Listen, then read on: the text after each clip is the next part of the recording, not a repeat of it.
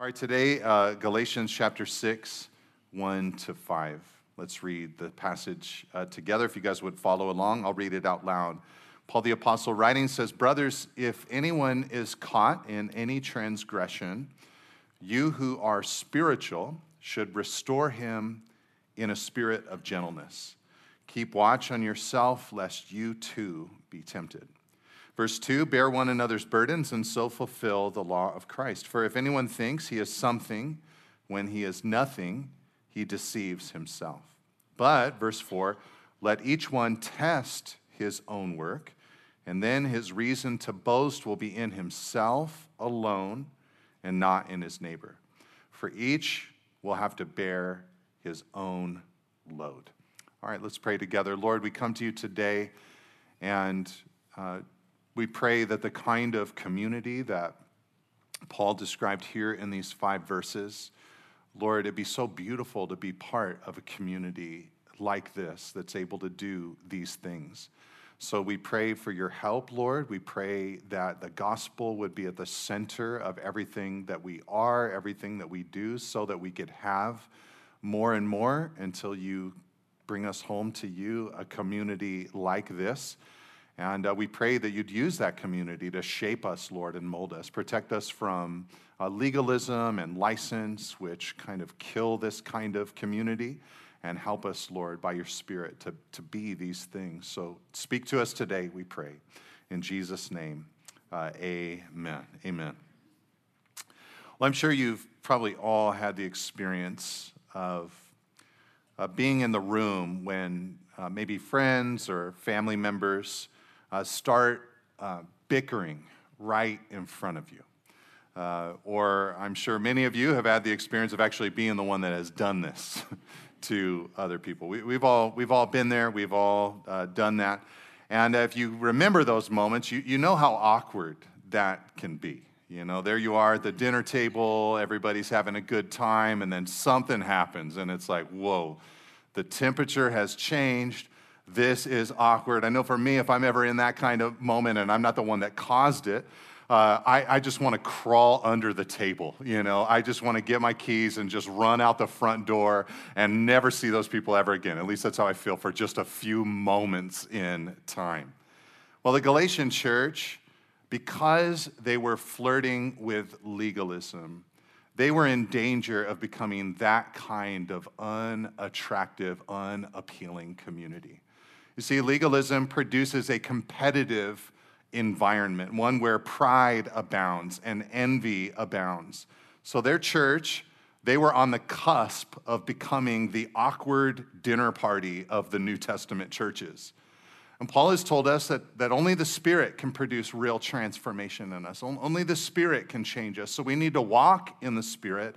But the Galatians were squeezing the Spirit out of their environment with their adoption of legalism. And because of that, true growth wasn't taking place, and space for true growth wasn't allowed. And the gospel community was being replaced with a legalistic one. Now, God had not called them to that legalism, of course, and instead had called them to, as I said, the gospel. And according to Paul, a gospel community is totally unlike the church that legalism produces. A gospel community is a beautiful one. It's full of grace, and it's also full of truth, because its leader, Jesus, is the perfect embodiment of both of those attributes. And the people within a church like that are changed. The people within a church like that are truly transformed. Now, I should probably mention to you today, before going any further, that true Christian transformation is not possible in isolation. I think a lot of times we bring that concept or that idea into the body of Christ. Alone, by myself, that's where growth and transformation is going to occur. And to a degree, it can. But if you really want to be conformed into the image of Christ, think about who Jesus was. Jesus was with people. Jesus was in community. Jesus was around others.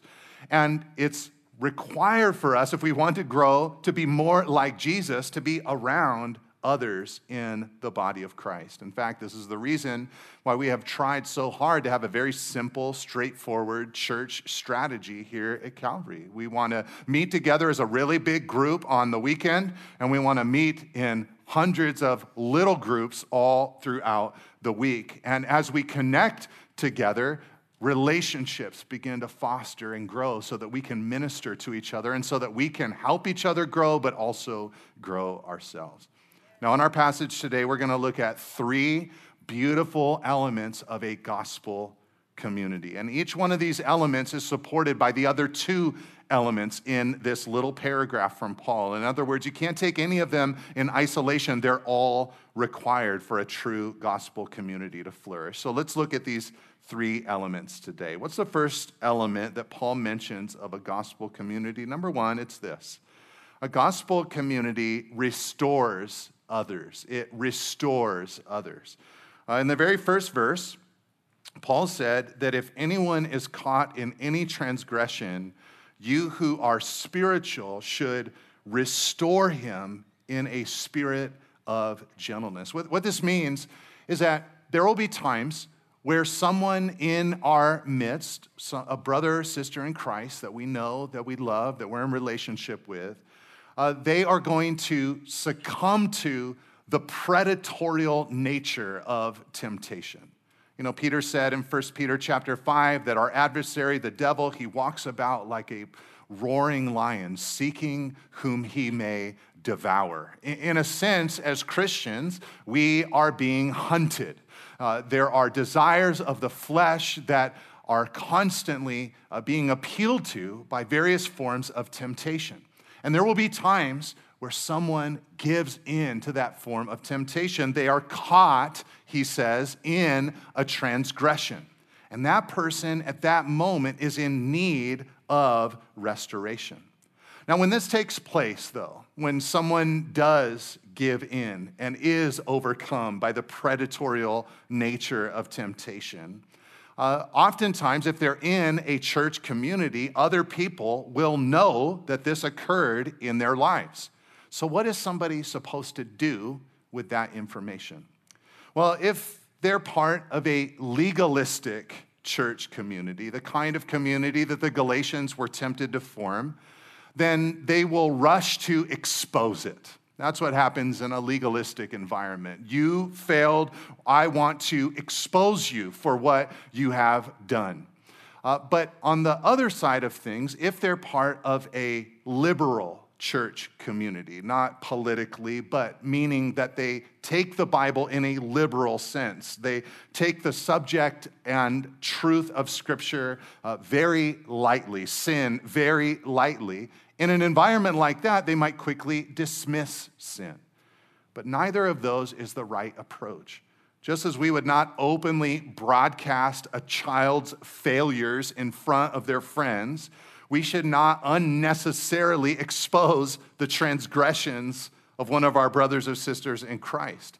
But also, just as we would not ignore cancer, we should not dismiss cancerous transgressions that are destroying someone that we love from the inside out.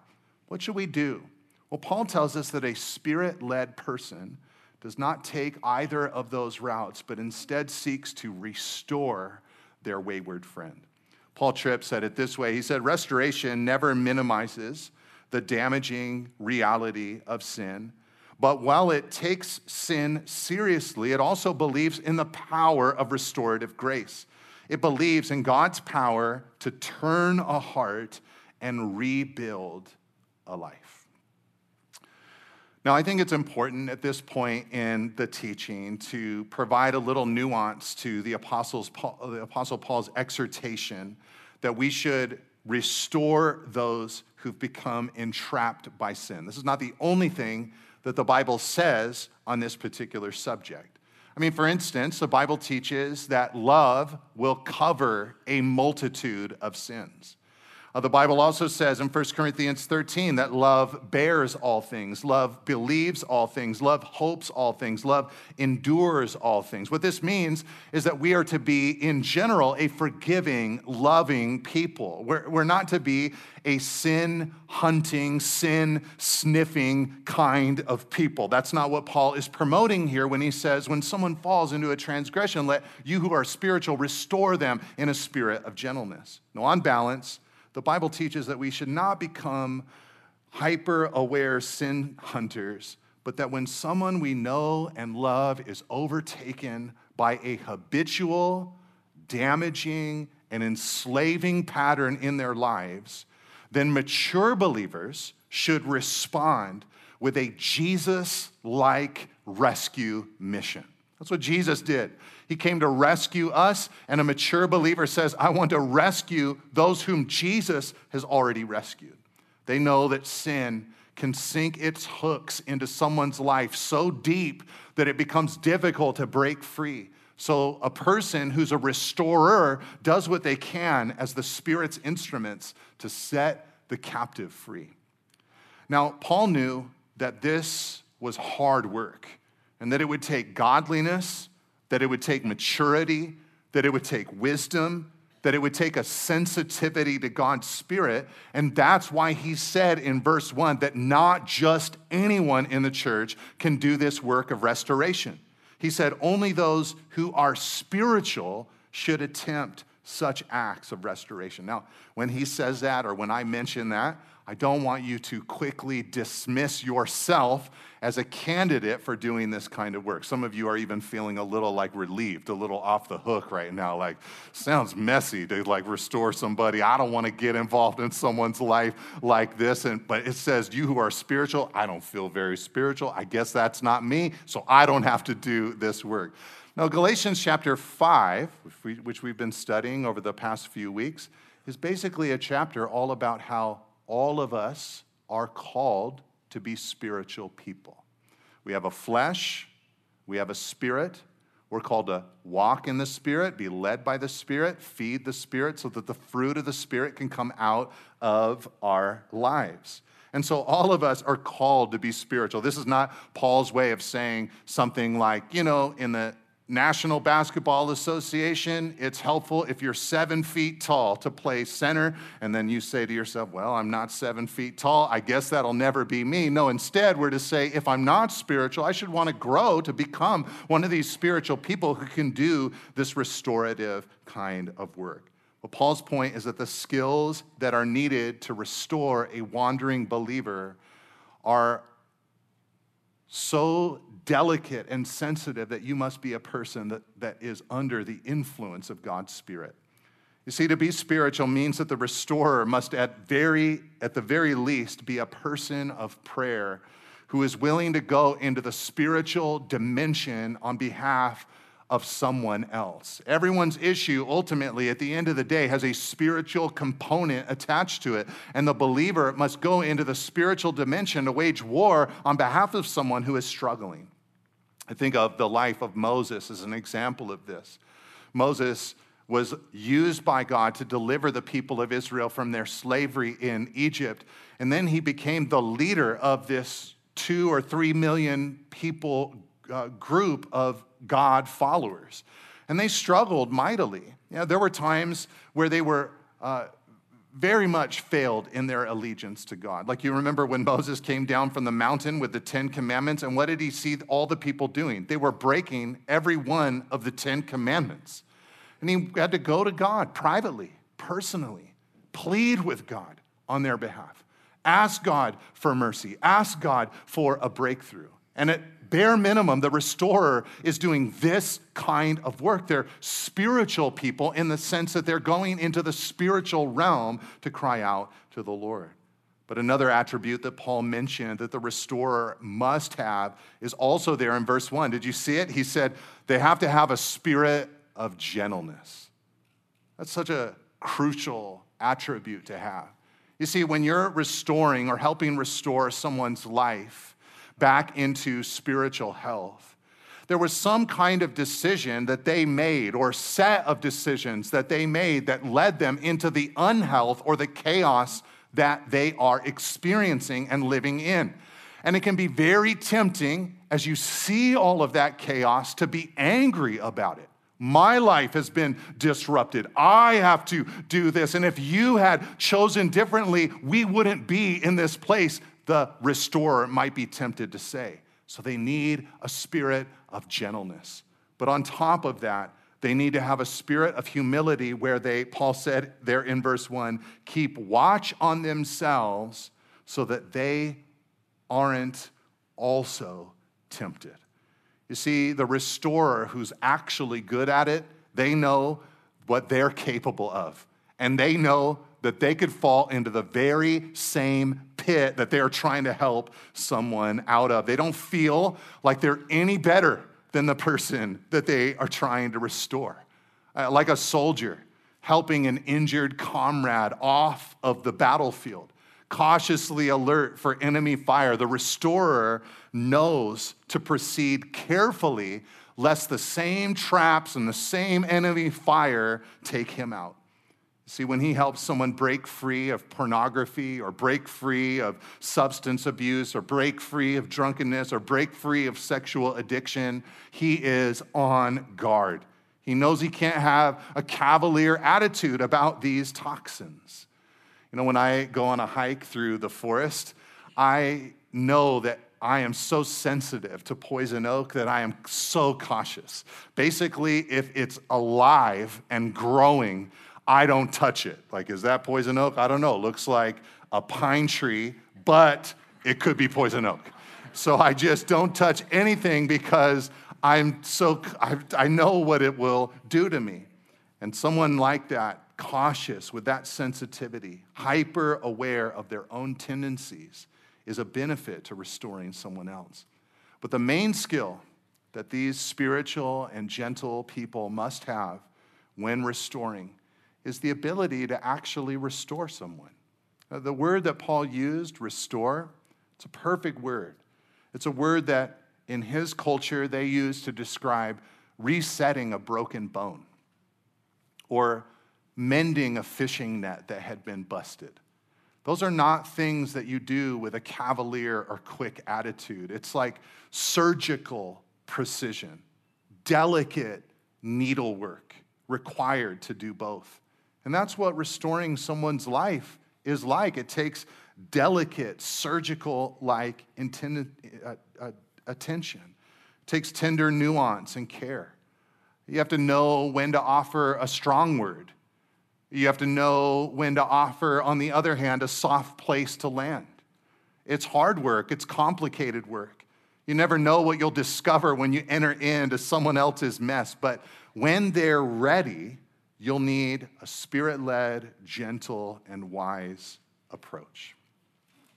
Many years ago, when our family dog was still just a puppy, in our first year of having him, we were getting ready as a family to go on our first long summer vacation away from him. And I remember my daughters were all much younger then, and they were all very sad about leaving him. And the big thing that they were sad about was that he would really miss them while they were gone. That's what they were really sad about. He's really going to miss us. He's really going to be sad about us being gone. And so as a dad, I thought I know exactly what to say right now. And so I jumped in to fix their issue.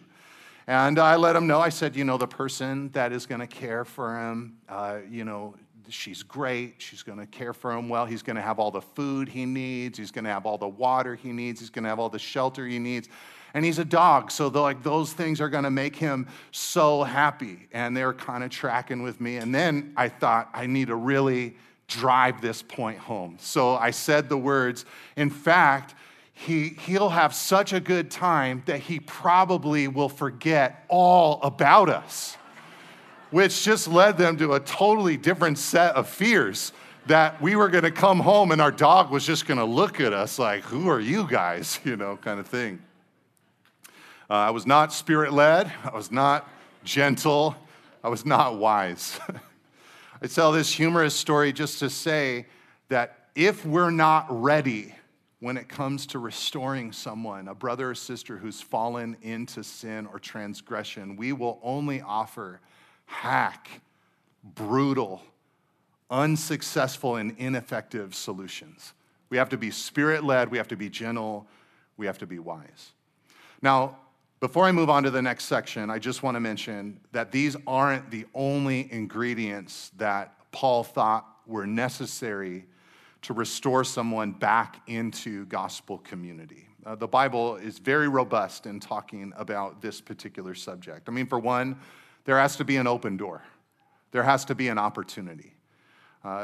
There will come times in your life where you are privy to information about a brother or sister in Christ. You know what they're getting into, and maybe they don't even know that you know, and you're going to have to pray and ask God to open that up, to bring it into the light so that there's an opportunity. They have to have a willingness in heart. If they're just running, saying, I don't want to have anything to do with God, anything to do with the church, anything to do with Jesus, I'm going to do my own thing, then you're going to have a very hard time restoring them because there's a lack of will.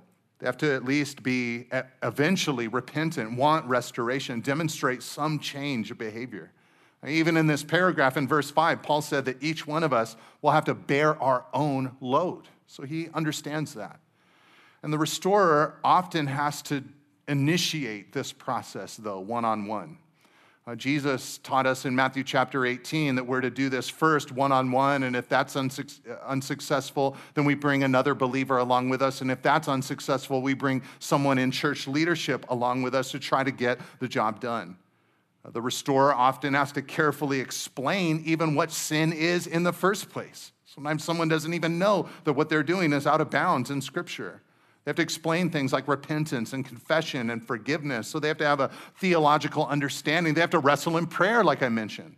They have to provide safe and supportive environments for people to come back to. Sometimes when you're in this restoring role, you have to offer accountability yourself to the person that you're helping. And of course, they need to be able to maintain confidentiality. They can't blabber about someone else's life to others who have no business knowing about it. All this to say, it is hard work to restore someone who has been caught in a transgression. It's like putting together a complex machine that someone else has dismantled. It's slow and it's tedious. But what I want to say here is that it is good work. It's beautiful work because it's Jesus-like work.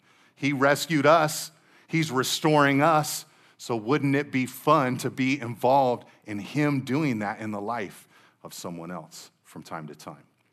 Okay, so that's the first thing about a gospel community. I had the most to say about that one. But the second thing that I wanted to show you is that the gospel community, it also bears the burdens of others in the church. Paul said in verse 2 that we need to be bearing one another's burdens so that we could fulfill the law of Christ. Now, some of you might wonder what's the difference between restoring someone and bearing the burdens of someone else.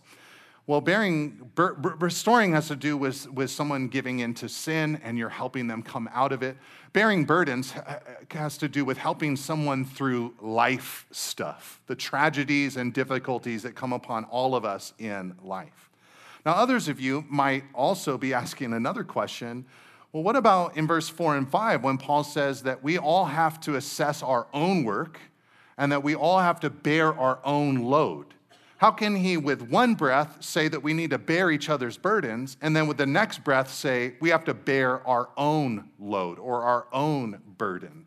How can both of those things be true? Well, Paul actually used two different words in the Greek language to write about our load or burdens and then our own personal load or burdens. When he said in verse 5 that we have to bear our own load, he used a word that meant our own pack. But when he said that we should bear one another's burdens, he used a word describing a notably heavy load, like a moment in their life where the weight is overwhelming. To think about this from the words of Jesus, you might remember when Jesus said that his yoke is easy and his burden is light. He gives a yoke to us. He gives a burden to every one of us individually. That would be your own personal load that Jesus has given to you.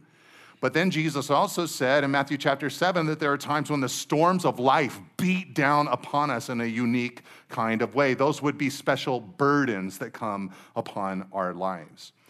You might understand the difference between the two if you've ever been on a long backpacking adventure in the backcountry somewhere. To do that kind of thing where you're packing in all your supplies, every part of your team, every person that goes, they have to be fit enough and strong enough to hike many miles. They have to be strong enough, fit enough to carry their own shelter, their own water, and their own food. But if you're way out there in the wilderness and one of your friends gets injured, then everybody else in the group is going to take all of their supplies, divvy it up amongst everybody else, and help get them back into safety. They had their own pack, but then something happened in their life where that pack became a burden that they could no longer manage, and they needed, at least for a moment, the help of someone else. So let's think about some of the burdens that we need to help each other with in the gospel community that we are trying to form. I want to give you a handful of burdens that come up in our lives today. One, I think, would just be, like I used from my analogy, literal sicknesses and injuries that come into our lives from time to time. These can be burdens. It's a huge challenge when we're temporarily weakened by a sickness or an injury, or worse, permanently diagnosed with something that we're not yet used to. It's just come into our lives more recently. And especially at the very beginning, we really need the help of our brothers and sisters in Christ. Sometimes it's helpful to receive meals from others, or rides from others, or encouraging notes, or text messages from others, or phone calls from others, or visits from others, or help around the house from others. All of these things can be useful to helping that kind of burden. Another burden I think that's common is the burden of financial distress. You know, it's interesting when you read the book of Proverbs.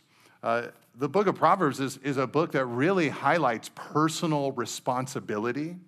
But then at the end of the book, you have this godly woman who opens her hand to the poor and reaches out her hands to the needy.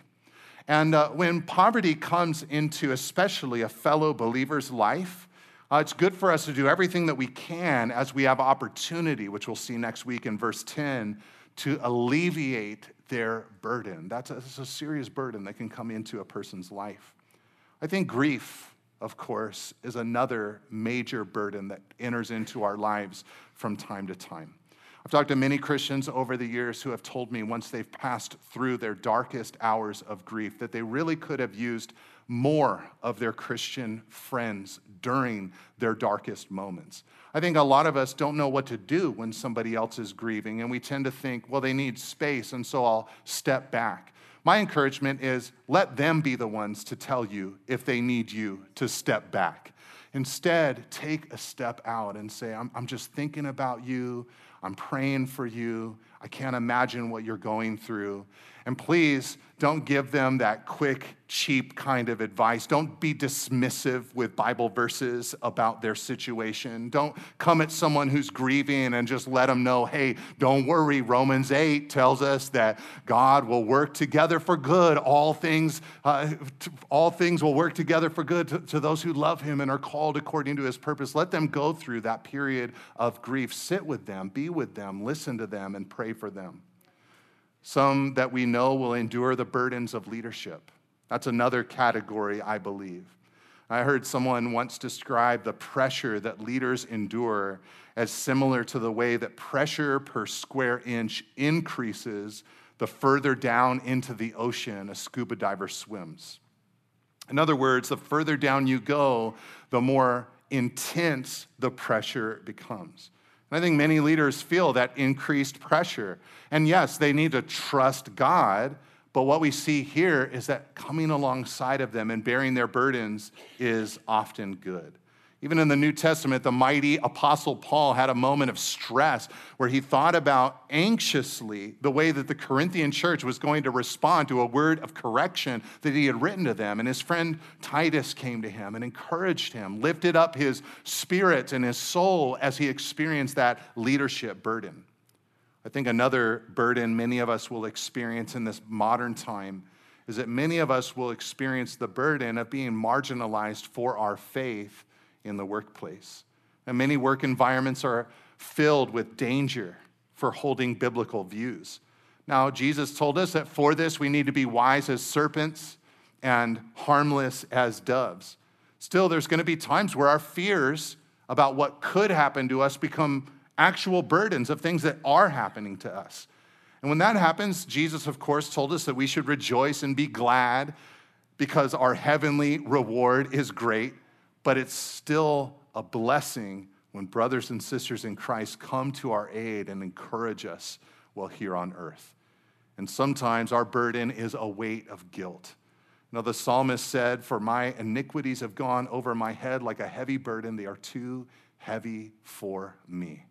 Sometimes we're overcome by a sense of guilt over our past or our history or things that we've done that we no longer need to be restored from or come out of, but we're just feeling it because we know that we've failed in the past. And when those things weigh down upon us, it's so good to hear the loving words of a believing friend, not dismissing sin, but also not destroying us with it, but pointing us afresh to the cross, the place that our burdens are finally lifted. But many burdens overtake us on this journey that we're on. And Paul said that it is fulfilling the law of Christ or the law of love to take away or lessen or mitigate the weight that other people bear. When we carry the burdens of our fellow Christians, we're imitating Jesus, the one who carried our burdens when he went to the cross. But none of this can happen without some humility, which is why Paul said in verse 3, if anyone thinks he's something when he's nothing, he deceives himself. When we're conceited, though we might not even say out loud that we're better than someone else, our self-deceived self-importance will keep us from bearing others' burdens. But the truth is that we're all nothing outside of God's grace. Everyone needs Jesus. So no one is above anyone else. And when we realize this about ourselves, it helps us to care for others in their moment of trial and pain and difficulty. I remember a conversation I had with a trusted friend at the end of last year. And at that time, ministry life was going great for me. My personal life was going great, just as it is now. But for whatever reason, even as things were going really well, I was personally feeling tired, really emotionally drained. And so we were talking about it. And he did this beautiful thing to lift my burden. And what he did is he just reminded me of what the previous year had looked like in my life. He pointed out all the times that I'd been doing ministry on the road. He pointed out all the projects and different initiatives that I'd been doing and how fatiguing that would be. He pointed out that my oldest daughter had also gone away to college for the very first time in that same year, and that my wife had increased her work hours to help pay for it, and that had changed and affected our family dynamic. And as he reminded me of these things, he helped me see that what I was feeling was super normal and that I needed just a little more time with them. I needed to get refreshed with the Lord, and that things were good. But before he spoke to me, I couldn't see why I felt the way I was feeling. His burden-bearing love helped me, though, to tap into God's love and find the restoration that I need. So we need to bear each other's burdens. Okay, the last thing, though, that I want to point out to you that a gospel community does, we've seen that it restores others. We've seen that it bears another's burdens. But the last thing, number 3, very briefly, is that it's filled with people who are responsible for themselves. Look at what Paul said in verse 4 and 5. He said, but each one needs to test his own work, and then his reason to boast will be in himself alone and not in his neighbor, for each will have to bear his own load. Now, as I mentioned earlier, our continual work or our continual load, that's what he's talking about here, it's different than our occasional burdens, trials that come onto our lives for a moment or a period of time. Our work or our load is the life that Jesus has individually assigned to each one of us, the yoke he's given to us, the burden that he's given to us. Now, this whole paragraph that we're looking at this morning, to me, it's so incredibly and beautifully balanced. I mean, what it does is it helps us carve out a middle path in between two extremes. Rather than forget all about our church family so that we fill up our lives with personal activities, God tells us that our lives need to have room in them for burden bearing and restoration. That takes time, that takes connection, that takes relationship. But on the other hand, rather than being so consumed with others that we forget to tend to our own lives on our own field, God tells us here to test our own work and to bear our own load. And to walk this middle biblical path requires that we, like Paul said there in verse 4, test our lives, that we self-examine our lives. And through self-examination, he said that we can have a holy boasting, not a selfish or ugly pride, but a holy boasting in the sense that we are glad with the life that we chose to live. Now, I hope you can see what Paul did in this paragraph. Like I said earlier, all three of these elements, they all go together. If you were to look at this paragraph and maybe try to illustrate it, you'd probably see a graphic with some kind of image that represents you, and then flowing from you would be a one-way arrow to someone else. That would be the first category, where you are restoring someone else, your life being poured out for the sake of someone else. Then there'd be a second arrow going from you to someone else, but going back from that someone else back to you, a two-way arrow, in other words, because that's what bearing each other's burdens is like. I'm helping you, and you're helping me. But this last little section is an arrow that goes out from you but points right back to you. It loops back to you because Paul is saying we all have a personal responsibility for our own lives, our own walk with God. And what I want to say here is that when we do this, when we do verse 4 and 5, when we do this third portion, when we bear our own load, we are, I think, a huge blessing to the gospel community. I think in a sense you could say that the gospel community or the church, it's like a kitchen that is shared with and by many roommates. If you think about a kitchen like that, what goes best is when each person that lives in the house or the apartment, when they clean up after themselves. You know, the kitchen starts to take a real downturn when everybody just creates a mess and then doesn't take care of their own responsibility. When I was a single man, that was exactly what our kitchen was like. I remember finding a bag of potatoes that had become a science experiment behind our microwave. It was just like things were growing everywhere, you know, because no one was taking personal responsibility. Now, there will, of course, be many times that we need others to encourage us, others to support us, but tackling the life that Christ designed for us individually means that the rest of the community is going to be blessed. In other words, I could say it like this: when I sacrificially love my wife and am faithful to her, when I raise my kids into adulthood with that goal, that target of maturity in the future, or when I walk with God personally, in my own life personally, my own load, in a sense, you could say that everyone else's load becomes a little lighter because I haven't created as many messes for other people to have to clean up. And the gospel allows for all of this community-based approach combined with a highly individualistic responsibility. You see, when Jesus came and saved us and birthed the church, how did he do it? He saved individuals. He saved you. He saved me. So though we're birthed into God's family, we are individual sons and daughters who, according to Paul in Philippians chapter 2, must work out our own salvation with fear and trembling. You know, one day we're going to stand before God, each one of us as individuals. And if you've personally trusted in Christ's work on the cross, you're going to find your individual name written in a singular book with the names of millions of his people. What is that? Individuals inside of a gospel community. And all of this burden bearing and gentle restoration, it's only possible in a gospel church. And without the cross, we turn into an environment and culture of legalistic human effort. This leads to an unwillingness to help others, along with an allergy to vulnerable transparency. You'll never be honest with another believer in a legalistic environment. It's also performative. You can't really ever talk about shortcomings or failures or areas that you need help or that you're weak.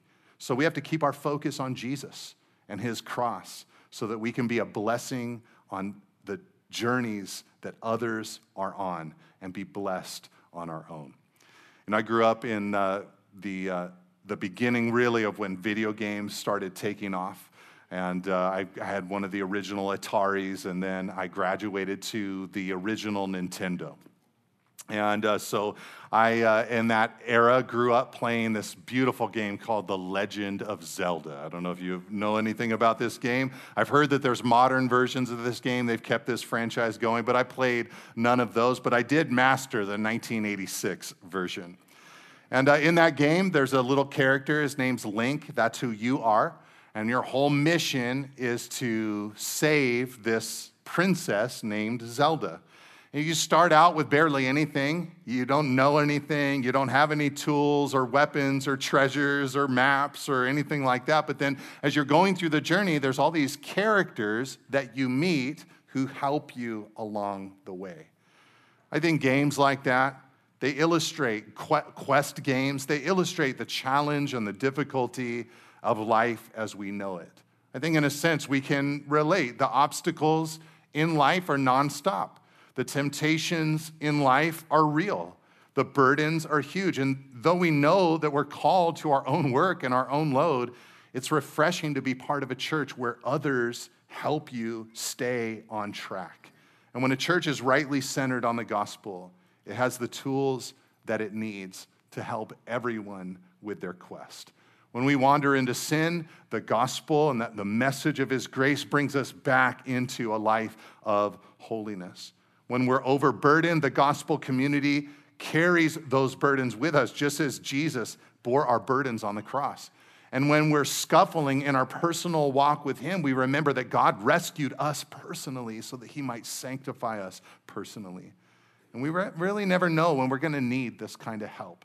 So my advice is that the best move is to press into the body of Christ, walk in the Spirit, and commit to a life fulfilling the law of Christ, which is love, and you'll be drinking in the goodness of the gospel community to help you grow and to help others grow all around you. Amen?